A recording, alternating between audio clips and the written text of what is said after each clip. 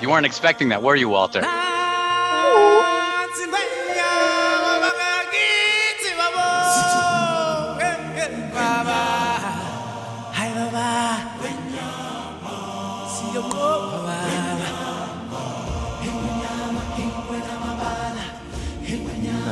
Should we talk about the lions being real, Brandon?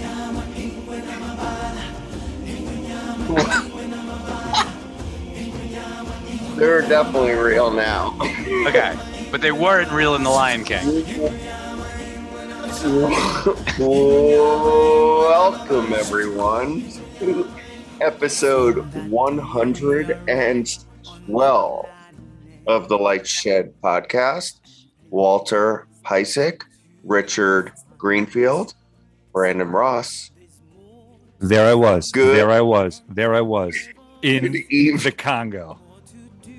For those of you who are Gen Xers or perhaps older, you may recall that from a Bud Light commercial. We may or may not have that on later in the podcast, but it was basically a great Bud Light commercial where it was like they were doing funny speed dates, and the guy's like, there I was in the Congo. We've never had a commercial interruption on our podcast. So maybe just like Netflix is breaking into new ideas, maybe we'll have a commercial interruption at some point. But we will never offer this podcast for complete freedom. Yeah, no shit. For our podcast listeners, what you don't see right now is Brandon's in some type of a parka behind what he looks like almost like a POW somewhere. But behind that is that zipper tent. There apparently are lions prancing about. All you may hear on this podcast is the sounds of the crickets, but apparently there are some lions that have been battling about behind him. So Brandon, I hope you get out alive. I don't think anyone's ever gotten hurt in this place before. Never say never. And I seem to be battling COVID despite having no symptoms. Oh, right. I forgot you had COVID. You definitely don't seem like you have COVID, Rich. Dude, this is ridiculous. I literally have no symptoms and I have to quarantine for 5 days. Like, how ridiculous is that? I mean, you got to do what you got to do. I know. It's just so frustrating when you feel totally fine. These are the times we live in. The amazing thing about it is before I left for Africa, we were all like, I was trying to be so careful. I made us eat outside in the rain when we had dinner as a team. There was so much care being taken, Rich, and you didn't get COVID. Then you went to one and it was over. And look at you now. I mean, I guess it's good. I guess it's good to have it before traveling later in the year, I guess. I don't know if it makes a difference. But well, you'll just get it again. Well, I know that's the negative. So who the hell knows? I don't know. Such is life. Should we talk about what's going on over in Europe right now? Because we've got a lot of conferences this week. We've got VidCon in Anaheim. We've got NFC, NYC. I think I did that right, in New York this week. And of course, NFC. NFT. NFT. I am thinking of. I am far more excited about football. I am more excited about football than I am about NFT New York. I thought you went to some good events. I went to one event that had, the reality is I probably, who knows, maybe I had COVID then. I was testing negative, but who knows? Oh my God. But I was at an event this week, so who knows? Who knows? This is absurd now. But there are a tremendous number of events, but the event I'm really talking about is over in Europe, where it really does seem a little disconnect from reality, where we'll go to our first slide. But, we've got, as my background shows, we've got the Cannes Lions Festival, where everyone is talking about advertising. It's the first Cannes Lion event it's been canceled the last 2 years. And so there's tremendous interest in the advertising universe, but the only company anyone seems to be talking about is Netflix. The amount of leaks that have come out, and here we've got Amal Sharma from the Wall Street Journal, NBCU and Google are quote unquote frontrunners to partner with Netflix on creating an ad-supported tier. NBCU eyeing exclusive revenue sharing deal, minimum revenue guarantee would be an issue very early in Netflix's quest. And that is probably we could have probably put on this, Brandon, what you think, 7 or 8 different leaks that have come out in the last week of Netflix partnering with Magnite or Netflix partnering with Trade Desk. Like everything is being thrown against the wall. And it sort of feels like the ad industry, like this is like their great hope. Like they see everything from linear TV dying. They haven't been able to access the gorilla in the room. Did you even, you didn't Rich laugh at made that a it little? funny. I tried. I mean, I guess I could have used elephant too, but I thought gorilla. Elephants in Africa. Worked, gorilla worked. Yeah, it all works. They all work. So, I mean, look, Rick. I mean, you're talking about making Netflix into a hybrid AVOD, and if you're selling connected TV ads, there's a whole infrastructure that is built around that with different components to it, and they're going to partner with a bunch of different providers, and that's it. So you're seeing rumors about different parts of the ad stack right now. But I also think it's a sign of the linear ecosystem. We already had weakness in viewership. We've been seeing sort of that collapse. You're sort of losing pretty big reach because of all the cord cutting we're seeing. Obviously we're seeing Comcast and Charter lose more and more video subs, but then add on to it recession, and you have even more like, hey, we need something. And the single biggest streaming platform outside of, the only 2 things that are big, one is YouTube and the other is Netflix, and you've never had access to it. And so I just feel like the disconnect. Yeah, but I mean, it's important to also remember though, what percent in, maturity of Netflix subscribers are going to be ad supported? What do you think? The company is telling you 20. Okay. So, I mean, there's meaningful dollars there, but it's not subscribers. 20% of, they said 20% of revenue. Yeah. I mean, I think the point is revenue will be like 20%. And so, but subscribers could be a meaningful number, right? It could be a big number. 20% ad supported on revenue. Right. Because think about it. The ad-supported subs still bring in sub revenue. The ARPU of subscription is going to be higher, but they're basically saying that over time, the ARPUs are going to converge. Sure. But remember, you still have subscription ARPU for the ad-supported subs. So you're still at that like 80-20 or 75-25 towards subscription on a revenue basis.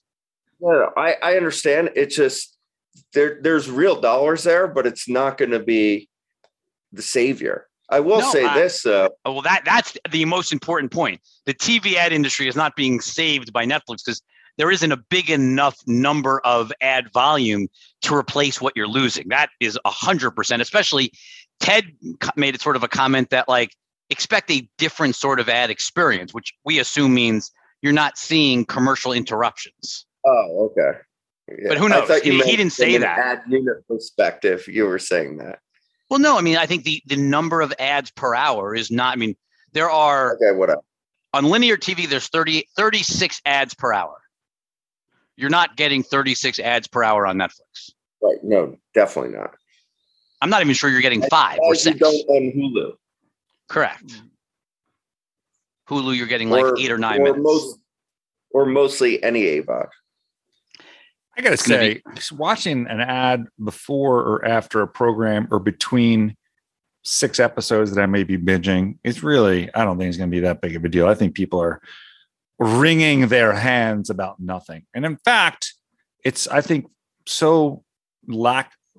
not intrusive enough that perhaps there's a bit of a risk that someone like myself would say, hey, I'm going to save a couple dollars and downgrade my plan in order to get ad. Now, my question to you, Rich, is the ad-supported rate plan for a single stream only, or as a multi-stream household like myself, will I be able to get a discount on ad-supported? So there are 2 different theories that Reed and Ted are working on at Netflix. Reed Hastings, Ted Sarandos for our listeners, because I don't like to shortcut names, Walter. Well, it's just a media thing. I know. I know. So I'm trying to stay away from that. I understand. I apologize. So there's 2 different ideas. There are 3 current Netflix plans right now. They are debating, does every subscription plan get a lower price ad tier? So you get 6 plans, Or is the ad tier a low end tier of the existing 3? So there's only 4 tiers. I would say that they should do the latter. So for our Netflix listeners, my suggestion would be you do the latter, because I'm going to maintain on my higher rate plan, because I don't want my kids bouncing me off when they're on different streams. So just do it for the lower tiers, see how that goes, saturate that market, and then see what happens next. That's my advice. We know that your advice for Netflix like trailers is generally prescient, so they should listen to you. Well, they should. We'll say. Might take them a couple years. Next. Okay, hold on. So the next slide we've got. Are you okay, Brandon? Are you falling asleep? What time is it in it's not that late. Oh. Walter, why don't you read about your favorite company, Apple?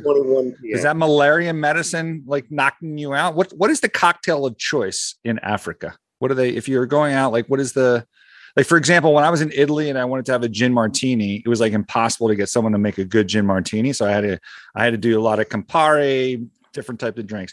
In Africa, what is the cocktail of choice? Into Africa. I know, but I forget. They like to give you gin and tonic on the afternoon. Oh, that's right. Gin and tonics. Right. Brilliant. Lovely. Okay. I know you love gin and tonics. Can you bring back some craft gin for me? Perhaps one bottle of craft. Oh, they import it all. Yeah. Next. All right. Walter. Walter, you got to go to Brooklyn for that, Walt.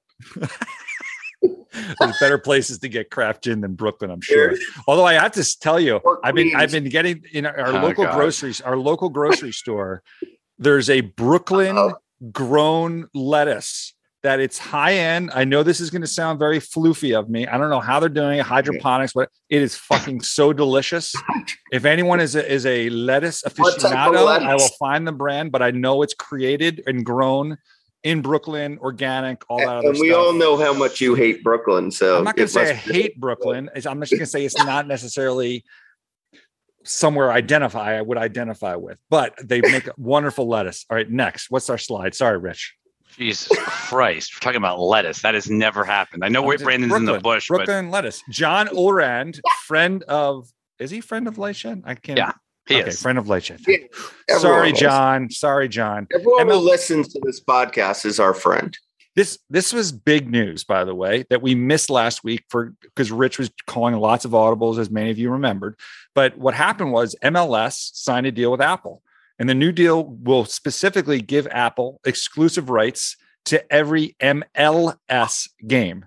Somebody has the details, yada yada yada. So the interesting thing here is, it's I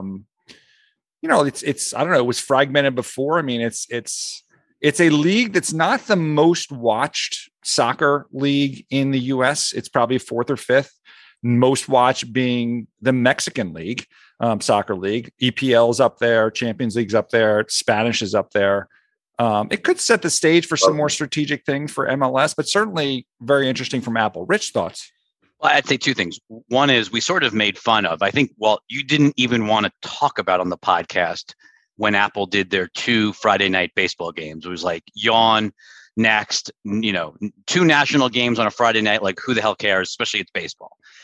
This is the entire league. It is certainly it's $250 million a year, up from the last deal was 90. So Apple's putting much more meaningful dollars to work. Rick, the last deal was like a 10-year deal also, though. Again, it was way off base and way old, and MLS has changed, and soccer is more interesting now as Walt is it's up and coming sport. Have climbed significantly since they cut that last deal across the board, even for like secondary and tertiary leagues. But go on, or sports. Well, I was just going to say, remember, the reason that number isn't 700 or 600, part of it is that it's not having every game is exclusive to Apple, but Apple will allow games, actually sub-licensed games out to local broadcast networks. So there'll be additional dollars that come to MLS through those sub-licenses. Apple will be the only place where you can watch all the games. And interestingly, and this is the other thing I wanted to hit on. Okay, like every sport, like there's I mean, I guess the NFL isn't like Brandon, that. Don't you? Although for broadcast, you always get your local team. First of all, Brandon, I'm looking at this a different way. But I need to explain myself. Okay. You have RSNs for 3 of the 4 leagues, is my point. Sure. But you couldn't watch your out-of-market RSN. This is every RSN effectively together on Apple. Like if you're a diehard fan, you can watch every game on Apple TV+. That's the difference. You can't watch any sport completely the way this is, I don't think, that I know of, like this. No, you need two packages to do. So this is different for every other sport. Correct. But you said that local markets were going to be sub-licensed. They will sub-license and simulcast. Sub-license and simulcast, but they will all be available on Apple. Understood. Sorry, Walt. No, that's okay. So I think isn't maybe the bigger picture here is you have kind of an up-and-coming league. It may enable them to structure something with a very popular league in the U.S., which is the Mexican League. It takes it global, and it's almost like a test case for what Apple can do with a sports league.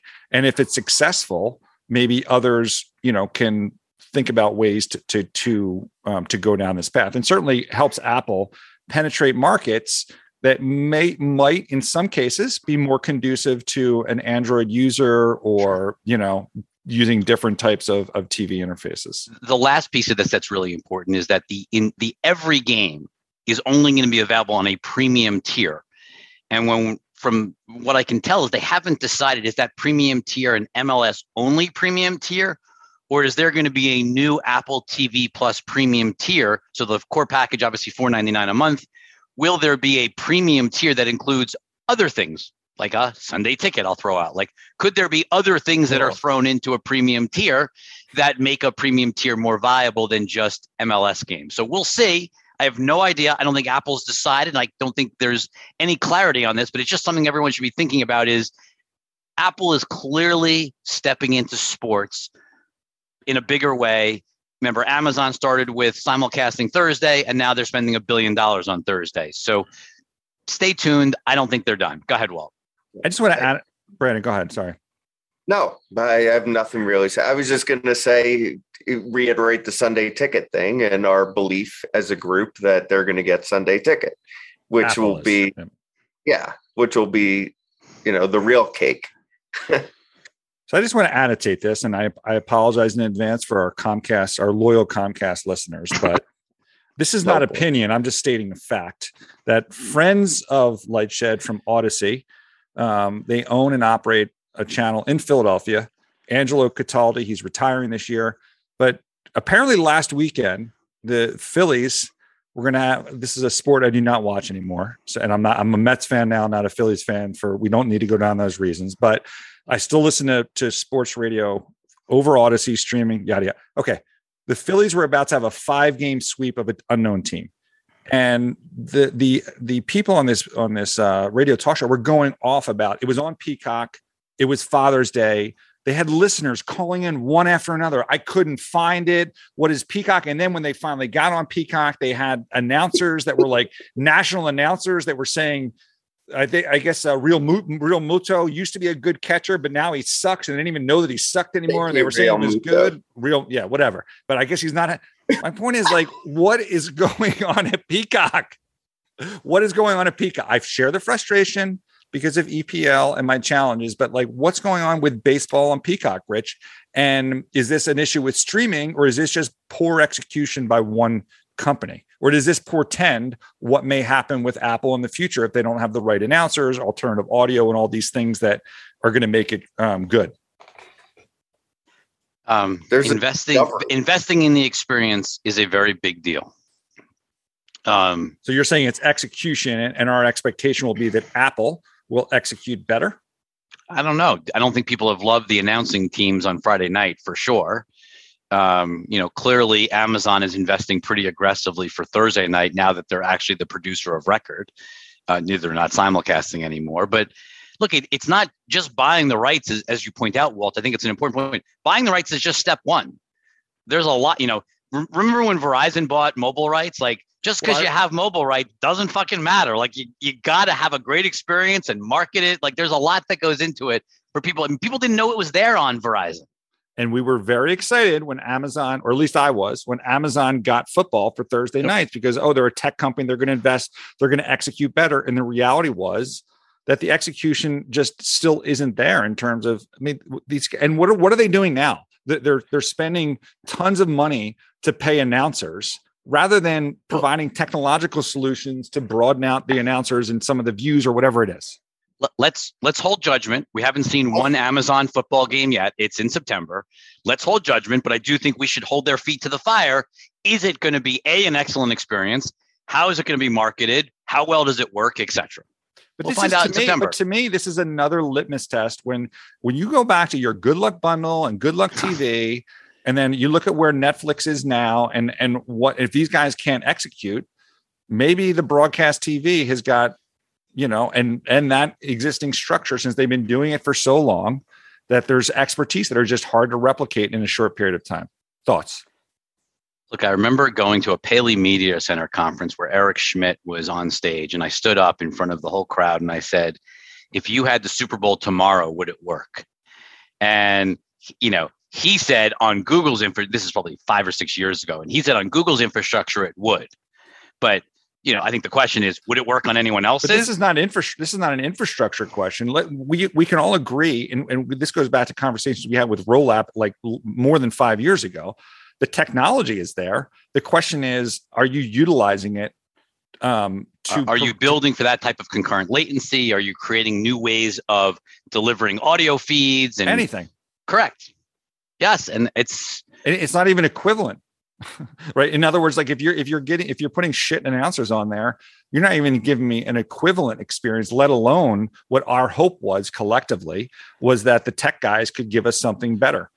Well, look, we've raised the point, like, why don't you have different backgrounds? You know what people are interested in. Amazon knows what you in your shopping cart. Why can't the stadium, all the signs transform into what you're interested in? There's so much you can do with a digital feed. We'll see whether it happens. Okay. Thank you for that diversion. Correct. I just want to add one quick thing to that, you're gonna which is, I'm kidding. Insofar as linear television is concerned, people watch and spend, 40 plus hours a week in linear television. People do not spend 40 plus hours a week in any of these AVOD services or SVOD services, except save, Netflix for some people, right? Well, Netflix average view time is over 2 hours per day. So you're obviously at 14, 15 hours per week. Yeah. Right. So people start their experience often within the cable ecosystem.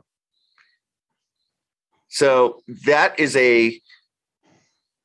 something to overcome for all of these new distributors. I mean, Brandon, by that argument, wouldn't that mean that Comcast with the Xfinity box still has an opportunity to exploit that? If they're 40 hours within the Xfinity box, why not try and figure out a way to keep them within that ecosystem and build a better app system for all the different streaming things that are there to keep them going through the box? Yeah, I mean, I don't know if it's the hardware that's really the issue. I think it's just where your starting point is.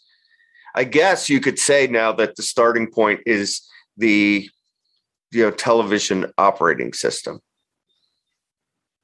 Right. Okay. Right. Yeah. Or the connected TV operating system. So Roku. So Apple TV. So Google TV, et cetera, et cetera. Let's move to another operating system play. We've got Mark Zuckerberg pitching the virtual reality or his metaverse vision. He was on Cramer. I haven't seen him do a, sort of an interview like this. Obviously, Cramer's long the stock, so he was certainly clearly biased in sort of the interview. In his charitable trust. He was, yes, exactly. But let's just listen to Mark on the metaverse make his sort of pitch at the start. Our North Star is that, by the end of the decade, we hope to basically get to around 1 billion people in the metaverse doing hundreds of dollars of commerce each. buying digital goods, digital content, different things to express themselves. So whether that's clothing for their avatar or different digital goods for their virtual home or things to decorate their virtual conference room, utilities to be able to be more productive in virtual and augmented reality and across the metaverse overall. So I think that there's going to be a So he obviously is, I think the most interesting maybe part of that is he sort of talks about it's not just VR at the end. He kind of throws in AR, but yeah, I don't think he threw it in. I mean, VR and AR. I mean, it's like when you talk about metaverse, it is not just AR or VR. It's also 2D. Okay, but why am I buying why am I buying things for my virtual conference room, or why am I buying virtual clothing for my avatar in an AR world? When I play video games, why do I buy virtual items? I mean, it's just an expansion of digital ownership from video games into, everything across an expansion of the internet. So sit back. You're in Africa. Why would you think that wouldn't happen? Is more the question for me than why it would happen. Well, give me the example of how it actually happens. Well, you're in Zoom and you buy a fucking stupid hat to wear on your head as opposed to them giving it to you for free. Digital good. What? I don't understand why it wouldn't happen if people spend more time in, especially 3D interactive worlds. But you already have digital ownership. I know you're like, everyone's down on crypto right now, but people own things that are digital that aren't physical. I'm 100% agreeing with both of you. I'm saying, why am I going to do this on Facebook? That's the part I'm struggling with. I think that you're going to be able to buy digital items across a lot of experiences and platforms, and that will be one of them. Yeah, I'm not sure. To me, it's very gaming centric. Buy tons of digital goods in Roblox. What did they do in booking? What are they going to do in bookings this year?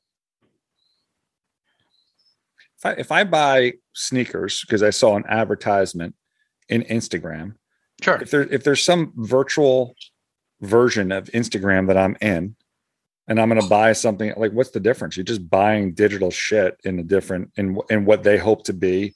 They're going to have multiple. I would assume they would want multiple platforms. If I have WhatsApp and I want to buy, I don't know, some type of visualization within WhatsApp.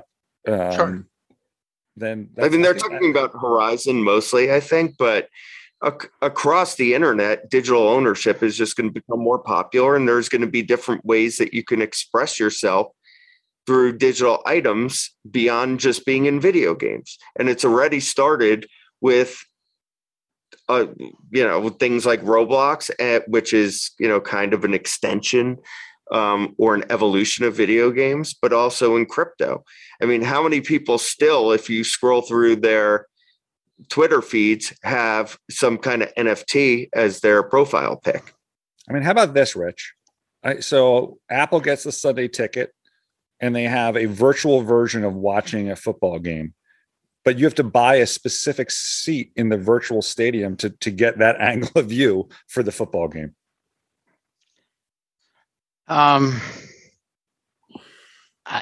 It's interesting. I think some people will do it. If it's a fully immersive headset where you have to sit for 3 hours, like with a Quest headset or the next version of the Quest headset. I mean, even the new glasses that Facebook came out with, I forget, was it Ray-Bans, Brandon? Like, they still don't really feel like most people are going to use that. Not yet. But like I've said, for both VR and AR, we're waiting for the killer apps. So sure. That's basically a matter of two things. One is hardware distribution, and two is incentivizing developers. And I think those things are intertwined. And I'm not going to say now what the app ecosystem for either VR or AR is going to look like in 5 years before there's real time for development and there's hardware in enough people's hands. Yeah, no, I was talking. And hold on, let me just build on what Brandon said before you respond to it. Let's keep in mind you are wearing an Oculus shirt, which is the irony of the whole conversation. Well, I did that. First of all, I did that on purpose. Just to be clear, that was on purpose. But there's also like respectable companies with large R&D budgets beyond Facebook that are doing this. I mean, obviously, Tim Cook speaks often about what they want to do with the AR aspect of it. So when you say the hardware and you keep talking about Oculus, but you have no idea what. So is your whole mindset going to change if Apple drops some AR thing that we hadn't really conceptualized in our laps? Now, granted, let me caveat that in saying, you know, there's people that were predicting Apple's going to have a car and a television and a lot of shit. Just because there's a lot of noise of them talking about it doesn't mean they're actually going to announce it. But certainly there's R&D dollars going to make this so you can deal with something for more than 3 hours, Rich. They have heard your concerns. Why don't you just read Alex Heath's quote Alex Heath first? Just said, this is the most direct I've seen Tim Cook on Apple doing an AR headset. Quote, stay tuned on what we have to offer. That doesn't mean anything. Was he being ironic there? Was he sarcastic? That's stupid. Because, sorry, Alex, we love you, but that's stupid. Because like Tim Cook says, we really love him? We do. He's great. He gets a lot of good stories. How many different things has Tim Cook said? We're pulling the thread. We're pulling the thread. Like, where do you see this is the best? Or what's his name? Q's like, this is the best lineups we're going to have in a decade. That dude, those words mean shit. Yes, they are developing on this. Yes, they're developing more on wireless batteries. Yes, they're investing in autonomy. Yes, they're investing in cars. Yes, they're investing in. It doesn't mean that it's going to materialize into a commercial product. Well, the last thing I would just add is I am a big believer that AR has utility for lots of consumers around the world. Great. I think Facebook does not have a definitive moat on AR. They do on VR, and I'm just not a believer outside of maybe some kids doing some gaming. I just don't believe VR is a compelling mass market product. I could be wrong, but that's just my gut belief. I mean, there's going to continue to be an evolution of VR. Headsets are going to continue to get lighter. Fidelity is going to get better. Oh, maybe he does have COVID for real. He just coughed once. I coughed once. Leave me alone. Lost my train of thought. Technology is going to continue to evolve, and I'm not. As of this moment, is VR compelling to me? No. Do I see a time in the future where some percent of our time is going to be spent in VR? Yeah, why not? All right. So Brandon, on a recent podcast, you've been the one, great job, proponent. How do we make money or lose money? And the reality is, if what you're saying is it's going to take time, then where are we in the hype cycle of Facebook? Or do people already doubt it? Yeah. Or are we going to hit that trough of disillusionment going forward until something truly develops on this? I think the way people are valuing Facebook right now is to take like the VR investment, the operating investment, as a loss, and people are valuing it on earnings and looking at earnings growth. So we shouldn't bash them on it. We should look for the opportunity, because if they're already effectively in the trough of disillusionment on VR, then it can only be upside. And to say that there's no possible way, even if we agree with you, Rich, that it's more likely, but if there is the possibility that VR can generate tens, 20s, 50s, hundreds of millions of dollars of revenue generation, it's upside to how people are perceiving Facebook today. The only question is the flip side is just how much is TikTok is kicking their ass. No. I was two things on here. The core business. Yeah, that's the problem.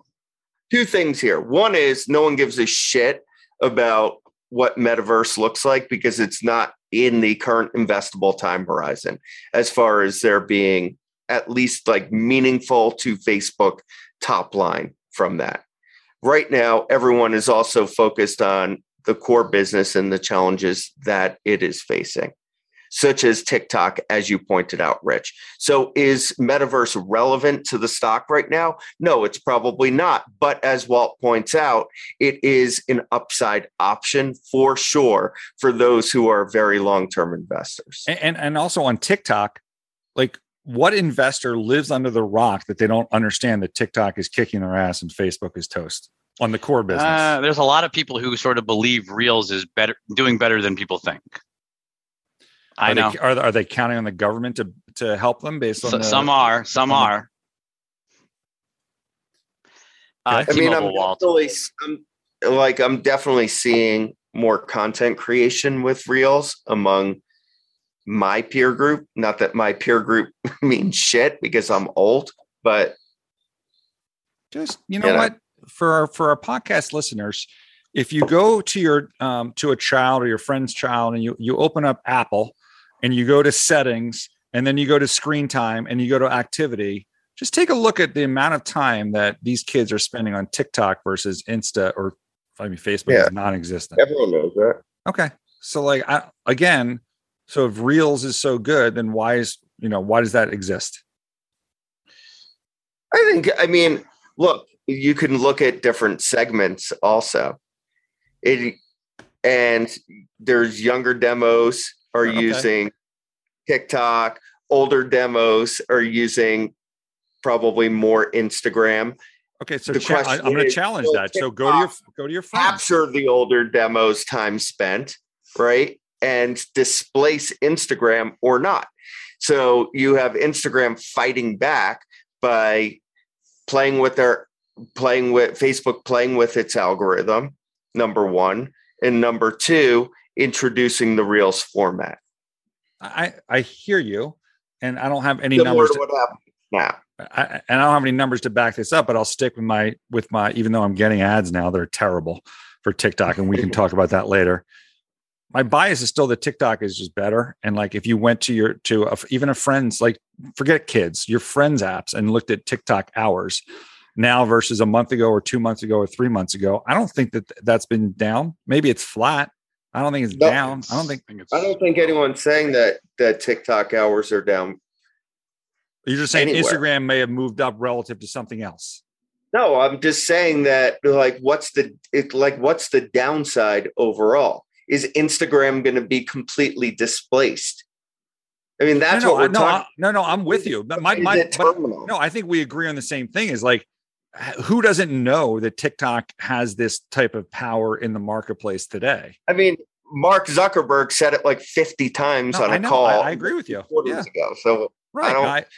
I don't even know what the debate is. Let's stop arguing. Move on to T-Mobile. We're not arguing. I think we're agreeing. No, we were agreeing. We were arguing with you because you made the statement that you think investors still think that Reels is better and like that they don't realize that Reels is getting better. I think they are. Okay, we can move on. But so T-Mobile. By the way, Reels is getting better. Ad revenue related to Reels is increasing and will continue to increase. That's, I don't think, really debatable. The question is it enough or not? That's all, just to frame it. Anyway, let's move on. I want to go to bed. That conversation just exhausted you. All right. So Jeff Moore, friend of Lightshed, tweets out T-Mobile's store count, and he tracks this stuff. Wave 7 research for those that are looking for some data on the wireless industry. He said T-Mobile's store count bottomed out in late 2021 and grew during the first half of 2022. This is a new report that they have. They've been launching in many smaller markets and the closure of stores where there was an overlap with Sprint. So what's interesting is several years ago, I don't know if you remember this, but Mike Sievert, now the CEO of T-Mobile, wrote this manifesto about like the importance of bricks and mortar. This is like pre-COVID. And at the time, we actually recommended T-Mobile back at that time. They were going to launch these stores. It was going to drive growth. And bottom line is like the growth just didn't materialize relative to the investment. Fast forward, 3 or 4 years, we've gone through COVID where everyone kind of agrees that work life has changed and how you buy shit has changed. And now, like going through this transition, and by the way, we've talked about an industry that doesn't have a lot of growth. They've decided to go back and start to be positive on stores again. Like, thoughts on this in terms of a retail strategy? How about e-com in general versus bricks and mortars? I mean, their theory is I'm building in some rural markets, but this has been the mantra that T-Mobile has had for, it feels like 5 or 6 years. I think as you keep talking about, the problem is lack of differentiation now between all of these platforms. And I don't know, it just seems like a lot of capital to spend when you don't really have some core differentiation. Like the networks all work pretty well. So it brings us it's a marketing game, and part of the marketing game is boots on the ground. So well, you're the expert. Yeah, I mean, part of it is, and most iPhone purchases go through company stores, but that was pre-COVID, and you've already expanded. Then you contracted because you had all the Sprint stores. So like to grow again, I don't know. Like to me, it's, and you're going into a potential recession. So to me, and while there's inflation, so to me, the levers are increased price, which I'm not going to beat that dead horse. We've talked about that for the last 3 or 4 podcasts. And the next thing is you fucking cut costs. And this is going the opposite way. So but Rich, I want to pick up on what you just said, lack of differentiation. This week, friend of Lightshed, another friend, we only do Fred tweets now, Sasha Sagan from, I think he's PC Mag, PC Mag. PC Mag.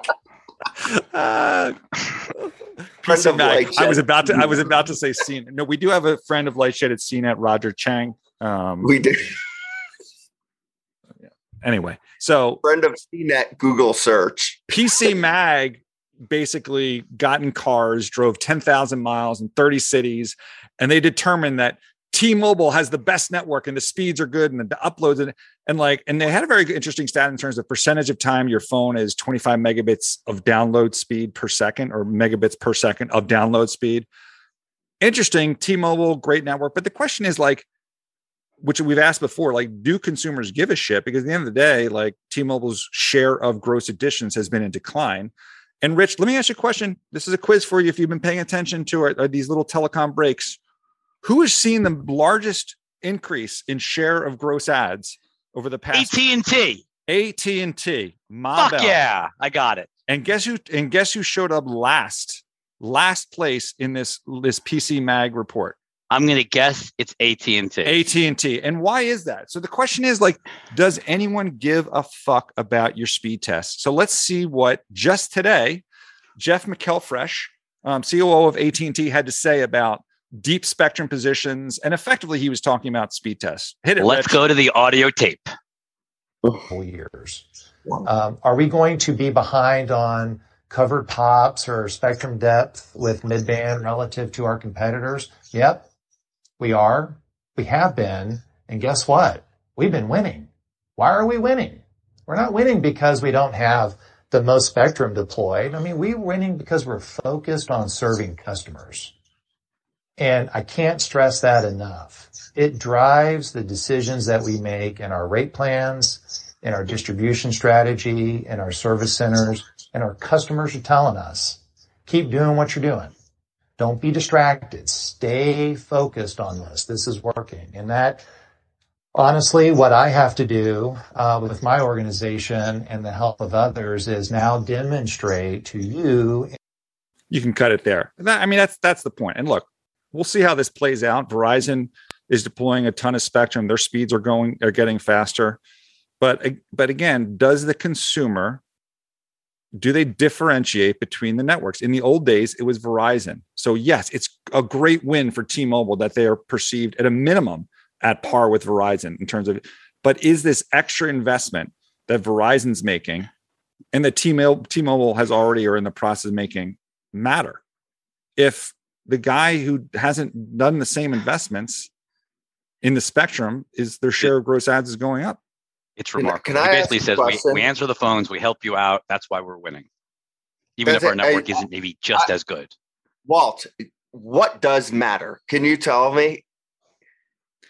I mean, that's a good question. I think if you go back to, when we were all in school, like if you don't have differentiation, then, and there's no challenger there because these guys are all protecting the base, does it ultimately come down to someone coming and cutting price and saving you?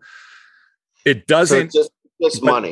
But the price has to be big enough, and you have to know that you're going to get an equivalent experience in order to make that change. I think ultimately, but otherwise, you just stick with what you got. Inertia. Yeah, I mean, maybe it was giving away free phones, but again, that's just another form of price, and it's harder. I just don't understand what gets people to switch in this business. I mean, what would get you to switch? Huge price drop. Probably not. Huge price drop. I would switch. Okay. The last time you had a huge price drop, you were attracted to Altice, which was a price cut. And that didn't work out. That didn't work out so well. And in defense to Altice, it was the earliest days of the wireless, but it was a debacle in terms of the customer care. Second example, Sprint, massive price increase. That didn't work because their network was absolute dog shit. Massive decrease, price cut. Yeah. Basically, they gave you a free year of service and they couldn't get, decrease. They couldn't get customers. But now if the perception is the network is different, theoretically a price cut would work. But why would you not do that? Why? Because you've had a merger where T-Mobile's got a ton of customers, so it would negatively impact them. The same reason why the legacy oligopolists wouldn't cut price, because they would risk, reducing their base. They're more likely, and what they're showing that they're doing is to increase price and take the risk of some incremental churn than they are to do the opposite, cut price for subscriber growth. Can I ask a question? And again, an ignorant question. Are all the networks, quote, good enough now that there really is no differentiation between them?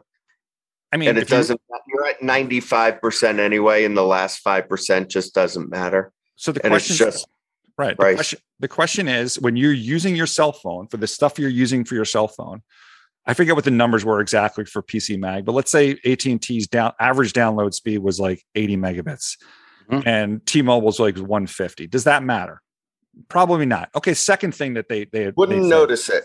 Okay. But let's say the other thing they measured is percentage of time that you're getting at least 25 megabits per second download speed. So that's probably important. So AT&T was at like 72% of the time and T-Mobile was 81% of the time. So 70%. So the number of times you're trying to watch a video and 7 out of 10 times you have enough bandwidth where you have no shutter. And for T-Mobile, it's 8 out of 10 times. Is that enough? Is that enough to switch at the same price, or maybe even to get a discount if you're on T-Mobile? It doesn't. I would know that one's better or not better. Right. In a given location at a given time. Yeah. How would you know? Exactly. I mean, it's just marketing. And then when you layer on commodity, right, that's what I'm saying. Right. But on the flip side, you layer on the fact that 80% of postpaid customers are on family plans. So that for you to switch, maybe your daughter is on a phone payment plan. You got to pay that off. You got to unlock the phone. It's just a pain in the ass to switch. And then so if you're going to go through that hassle to switch, it's not as bad as the old broadband, like where you have to like return your cable boxes, but like it's pretty close in terms of annoying. So for you to go through that hassle for what? To go from 72 to 82% on your download speeds, or to get from 80 megabits to 150? You don't even know that one's 72 and one's 82 because no real consumer actually does the research anymore. Right. Okay, let's just move on. Brandon, you want to tee up Vince? Okay, so following the allegations against Vince, which the board of WWE is doing an investigation on, Vince went on SmackDown last Friday night, shortly after we recorded our podcast. And I believe this is a clip that Mark cut from Friday Night SmackDown, and Vince coming on and talking and the crowd reaction. It is a privilege, as always, to stand before you here tonight, the WWE Universe. Especially a privilege to stand here in this ring in Minnesota. I'm here simply to remind you of the 4 words we just saw and what we call the WWE signature. Those 4 words are then, now, forever, and the most important word is together. Welcome to SmackDown. The crowd, Vince's appearance, clearly defiant, the crowd loving him more than it seems like they have in a while, on the back of these allegations and the investigation. The whole thing actually, and we could debate like how bad what he did was, and that's irrelevant. The whole thing, it does kind of remind me of Trump again in a lot of ways, where he does something wrong, his base is defiant about it, and he becomes even more popular than ever. And that's it. And you saw that SmackDown ratings were through the roof on Friday. Raw ratings were up significantly on Monday. And this whole issue is actually now a tailwind for WWE. Question is, like, how does the board come out? Stephanie is in there. I was just gonna say a board of directors is a bit different than Congress or the Senate in a trial. Okay. But I mean, what's going to happen here? I don't know. I think it depends on whether this is isolated or there's more to this. That's probably what matters. Even if the board kicks him out, right, from being CEO of WWE, but he's still like chief creative officer, whatever, and Stephanie becomes, co-CEO with Nick, and there's still the family ownership. Does it really matter? Does Stephanie really want to do this job? She's interim. She just stepped away. I don't think. Look, I think there's a lot of moving pieces. Would she really be doing it, or would Vince be doing it behind the scenes? There's a lot of open questions. To be continued. Right? All I know is that was phenomenal on Friday night.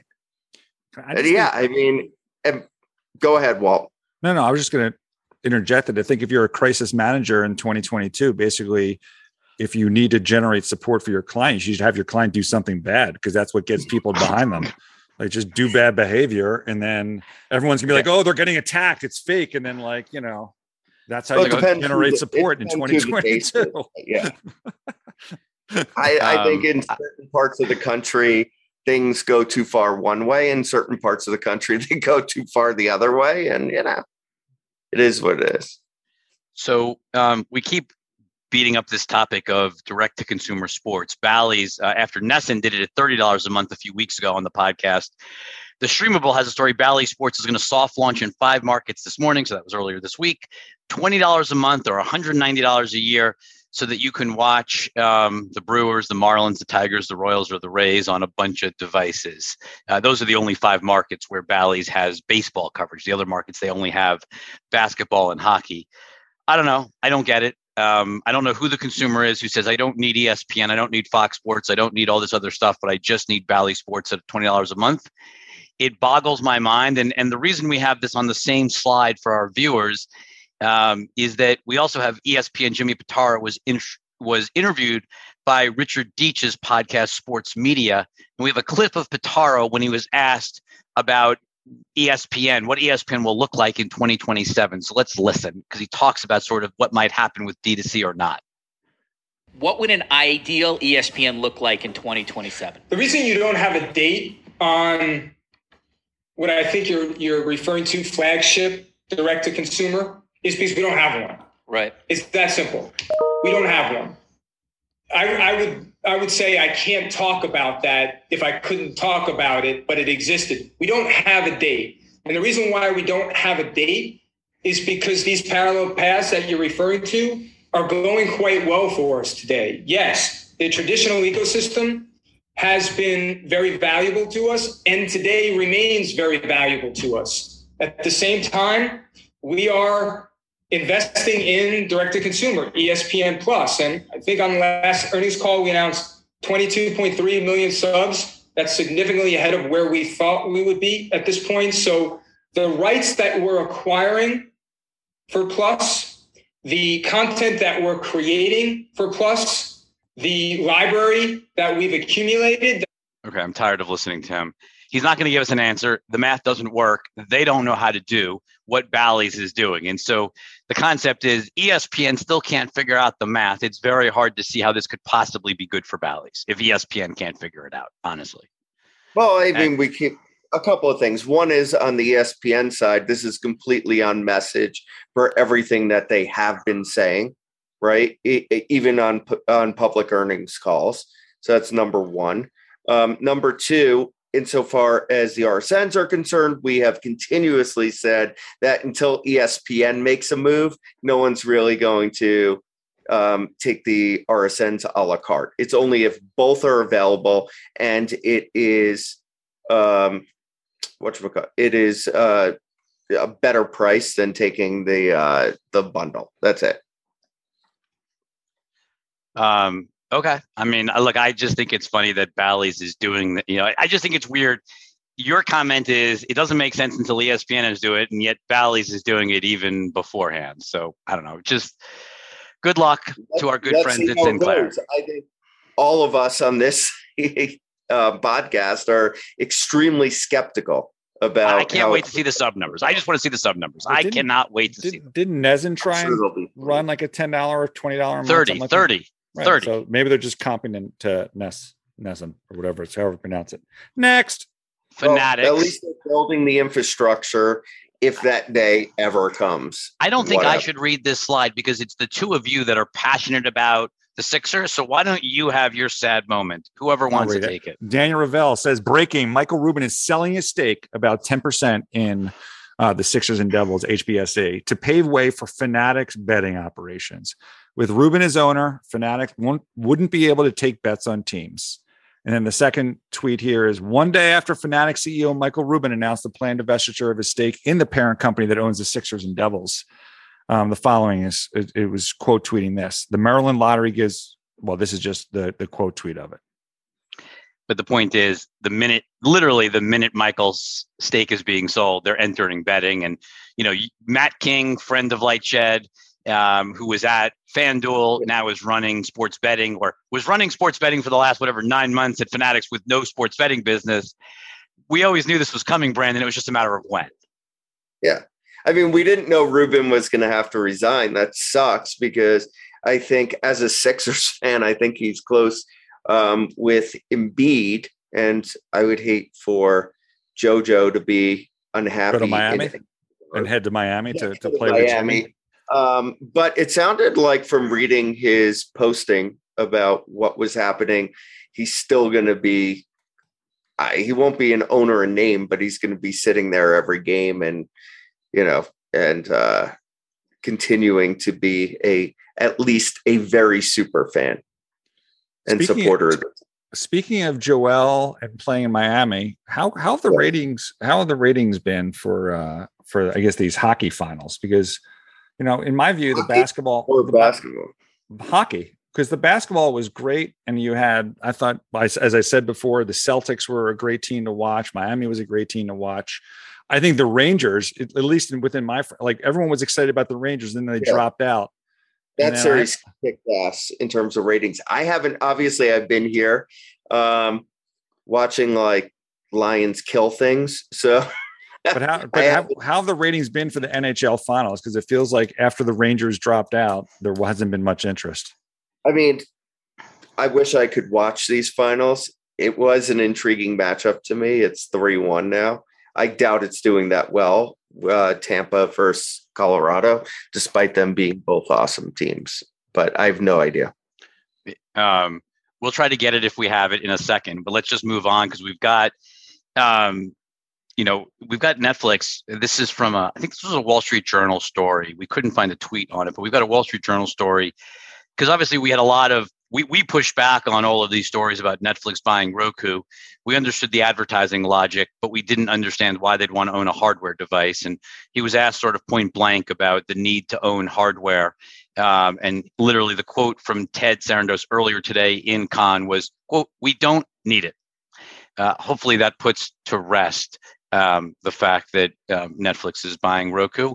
They could certainly work with Roku, as Brandon was talking about. What if they want it and don't? What if they? I mean, I believe that deal's never happening. But I mean, just saying we don't need it doesn't mean they don't want it.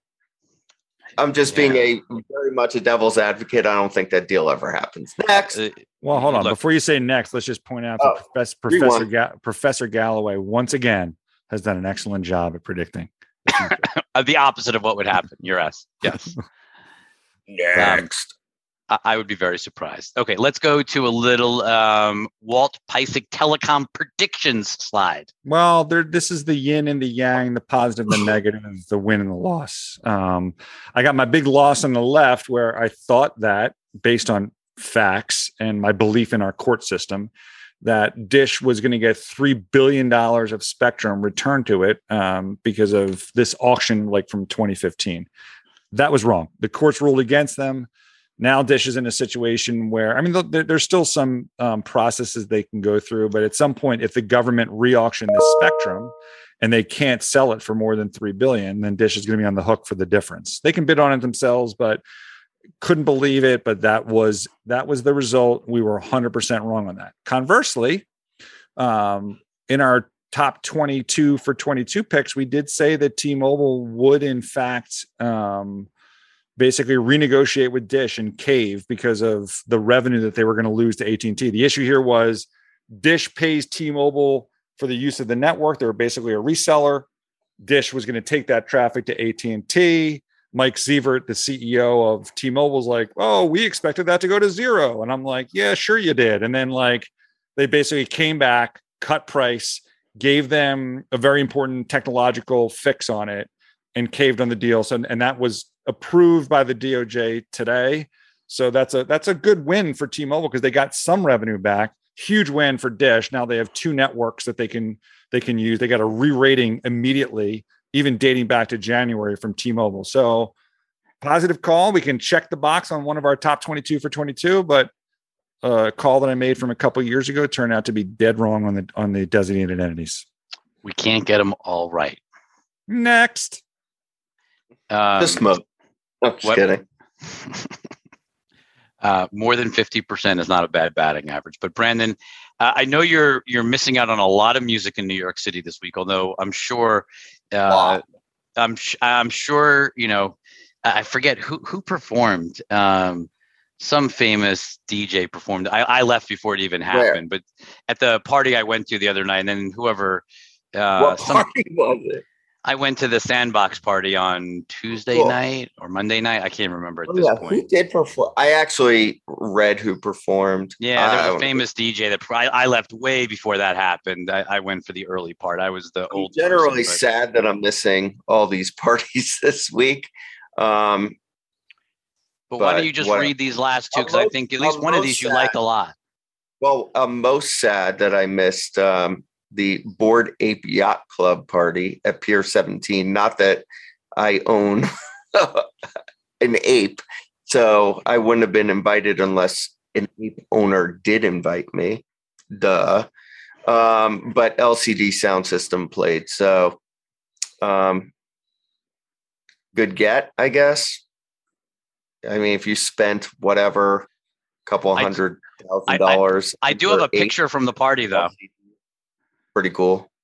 How's my picture from the party? It was a Sandbox Playboy party at NFT Week. I can't say it. NFT NYC. Playboy one also. I forgot about that. So that was this is for you, Brandon. Rachel Weber, who runs brand strategy and is a friend of Lightshed, used to work. You as a bunny? I don't understand. Me as a bunny. Yes, that's me as a bunny. Yeah. You have rabbit ears on your head? I do.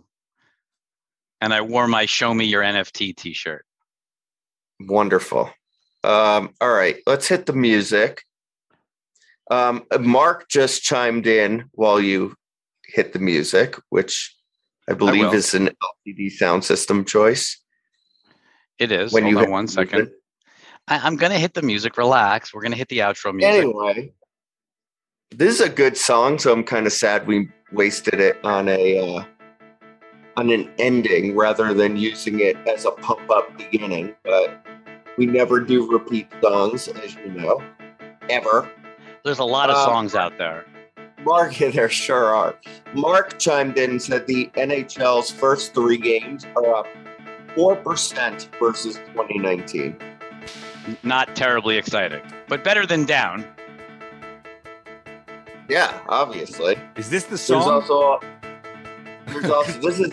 Is it what is going on? I have no idea, Walt. This is not my pick. I don't pick the music. Sort of like a tension and release situation. Are you sure that there's not something fucked up with the connection here? This is a record player skipping. This is the song. This is. No, this is how we're ending the podcast. This is how we're ending the podcast. This is terrible. What is this? Mark Kelly chimes in. I'll support Brandon. I love this song too. Thank you. Oh my God, this is let's just play the whole song.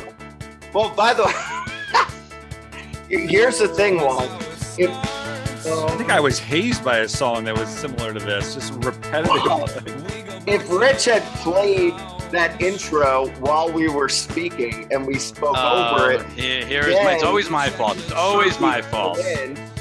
Duh.